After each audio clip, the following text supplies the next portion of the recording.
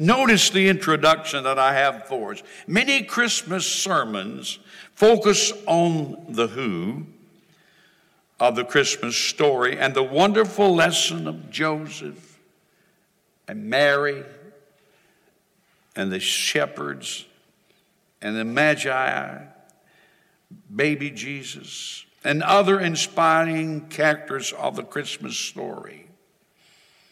Other sermons emphasize the when, the coming of Jesus foretold through the prophets, the times in which he was born. So not only the who, but the when. And it had to be precise. Micah the prophet prophesied 700 years before Jesus was born that he was coming. And it had to be precisely the time when he prophesied. This made me think of the astronauts. They go up into outer space and they come back to the earth. And in order to get back to the earth, they got to come through the earth atmosphere. And it has to be at a certain angle. No shallower than 5.3 degrees and no steeper than 7.7 degrees. Right time. It's got to be exact timing, or their spaceship will burn up, or it'll bounce off the atmosphere and go out to whoever. And the coming of Jesus had to be the right time. Only God Almighty, could have done that. So not only the who, not only the when, the coming of Jesus, but the how of Christmas, the virgin birth, the flight of Egypt, the search of Herod, and as I said, the worship of the Magi. And then not only the how, but the where. Where involves Bethlehem, Egypt, Jerusalem, and Israel. But this morning as we speak, we're going to be asking the all-important question, why? We know all scripturally about the others, and we know scripturally about the why. Why did Jesus come? I want you to ask yourself that question. Why? Why did Jesus come? The why of Christmas. And this is something we must always remember. And it's a very important message because we need to lock our minds and hearts around it. Why Jesus came. The who, the when, the where, the how it happened are all wonderful elements of the Christmas season. But we miss the point if we stop there. We miss the point. Would you allow me to read several verses of Scripture? I enjoyed this study. I enjoyed reading about it. I enjoyed reading from the Bible and digesting God's Word and enjoying what he had to say. Let's look at Luke chapter 19. Luke chapter 19. Then Jesus entered and passed through Jericho. Now behold, there was a man named Zacchaeus, who was a chief tax collector. He was rich. And he sought to see who Jesus was, but could not because of the crowd, and he was short of stature. Okay? So he ran ahead and climbed up into a sycamore tree to see him, for he was going to pass that way. And when Jesus came to the place, he looked up and saw him and said to him, Zacchaeus, make haste and come down, for today I must stay at your house. So he made haste and came down and received him, how? Joyfully. When they saw it, the religious leaders all complained, saying, he is going to be a guest with a man who is a sinner. He was not just a sinner, he was a notorious sinner. They hated him, the Jews did, because he was a Jew and he was a tax collector. And he worked for Rome. And usually, if their taxes of the people was 5%, he would charge 10% and put it in his pocket.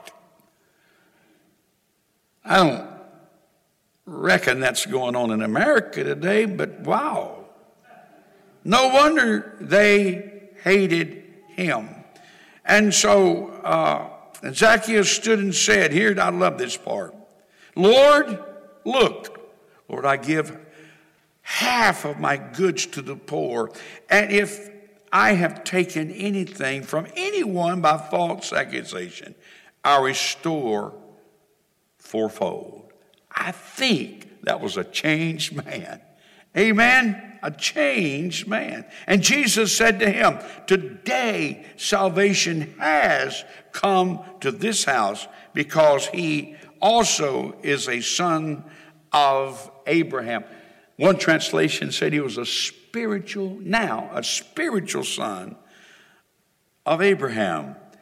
For the Son of Man, look at verse 10, for the Son of Man has come to seek and save that which was lost. That's the reason. Wow. And if someone said, that'll preach, Brother Dan, that'll preach. He came to save that which was lost. Now, you know what the angel said to Joseph. When the angel appeared to Joseph and he was engaged to Mary, and he was wondering. Listen to this, Matthew 1, 20 and 21.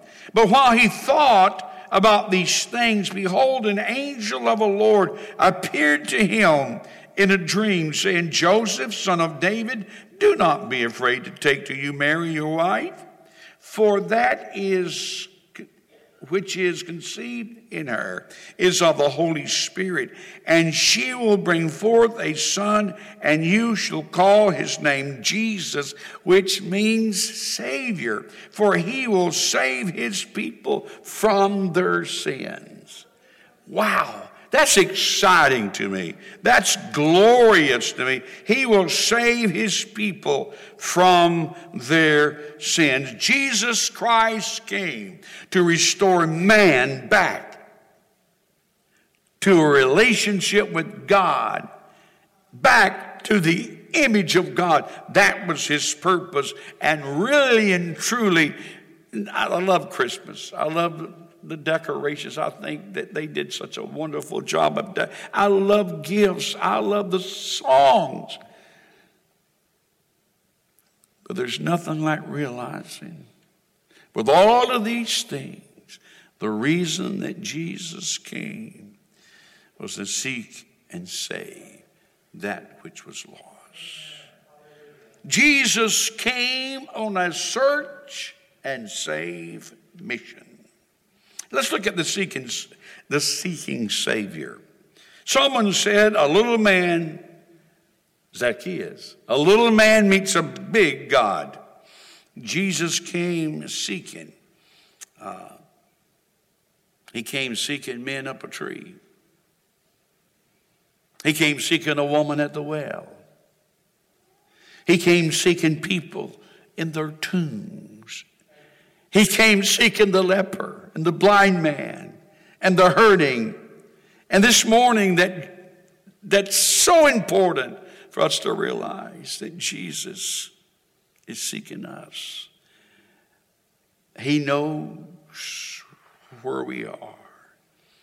He came to Zacchaeus, a man of position and a man of power. As I said, he gathered revenue for the Roman government.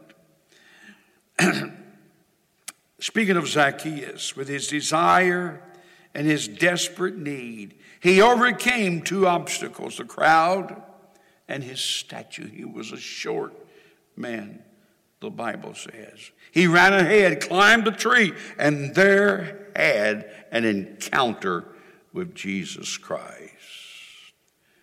It's not necessarily man seeking Jesus. I don't think we normally seek Jesus, no matter where we are, no matter what country we live in. It's Jesus seeking us. Jacob was sought by God out in a place that he had to use a rock, a stone for his head. He went to sleep, and there he saw a ladder that went all the way from heaven to earth. And God Almighty, that was seeking Jacob, began to talk to him and instruct him. God was seeking Jacob. Moses was not seeking Jacob, tending lamb and sheep.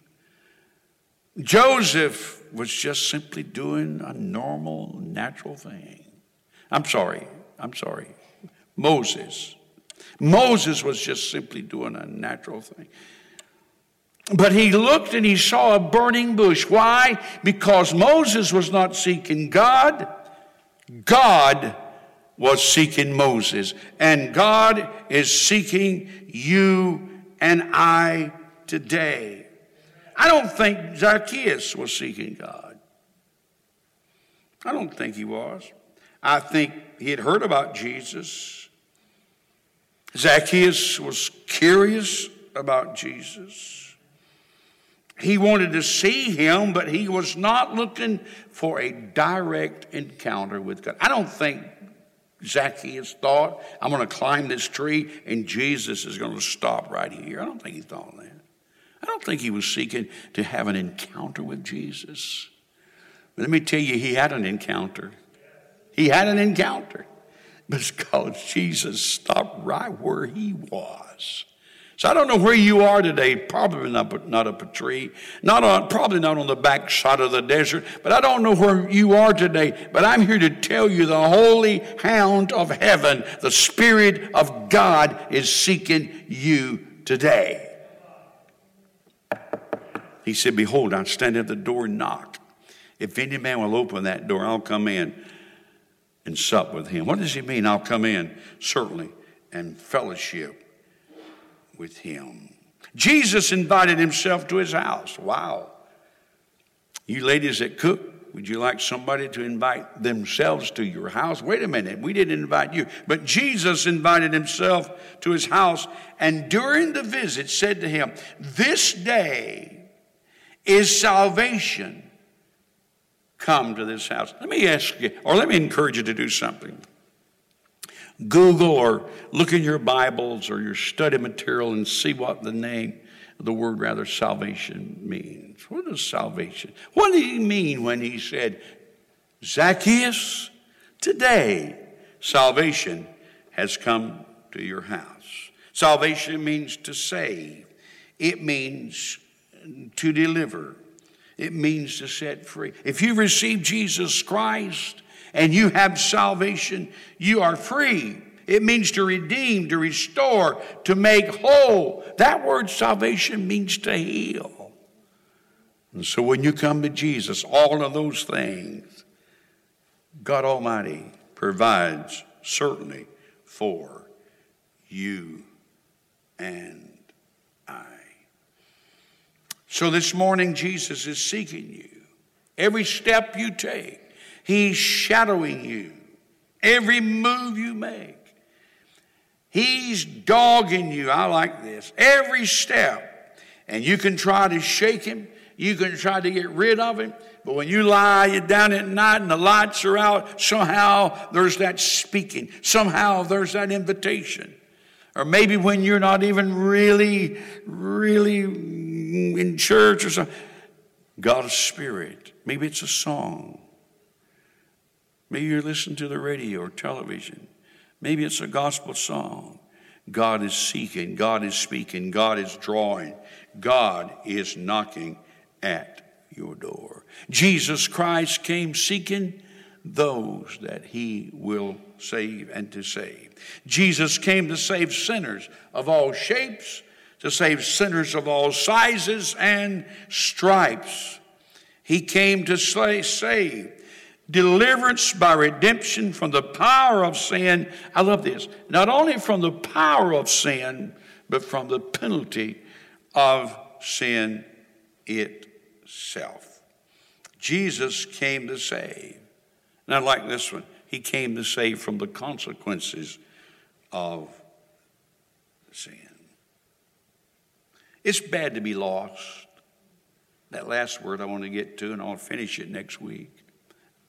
It's not, I don't know if you've ever been lost or not, but it's scary. About 35 or 40 years ago, my wife and I were involved in a camp meeting down in Dunn, North Carolina. That's down east. And we had worked all week in this youth camp. We were tired. And the last night, we loaded up our Volkswagen. I like Volkswagens. We loaded up our Volkswagen. It was full. It was loaded down with equipment. And I was driving, and so we left Dunn, crossed over 95 Interstate Highway. And I said, I think I'll take a shortcut. I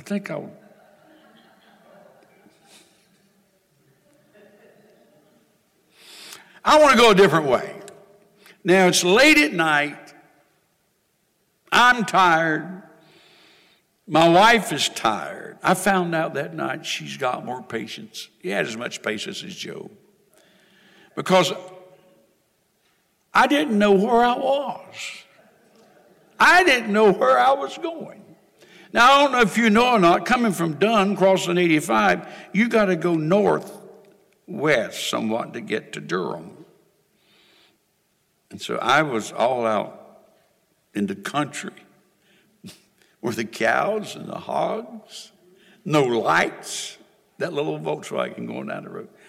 And I got to this stop sign, I got to that stop sign, I got to this intersection. I said, I think this is the right. I know I'm going the right way. We wound up in Fayetteville.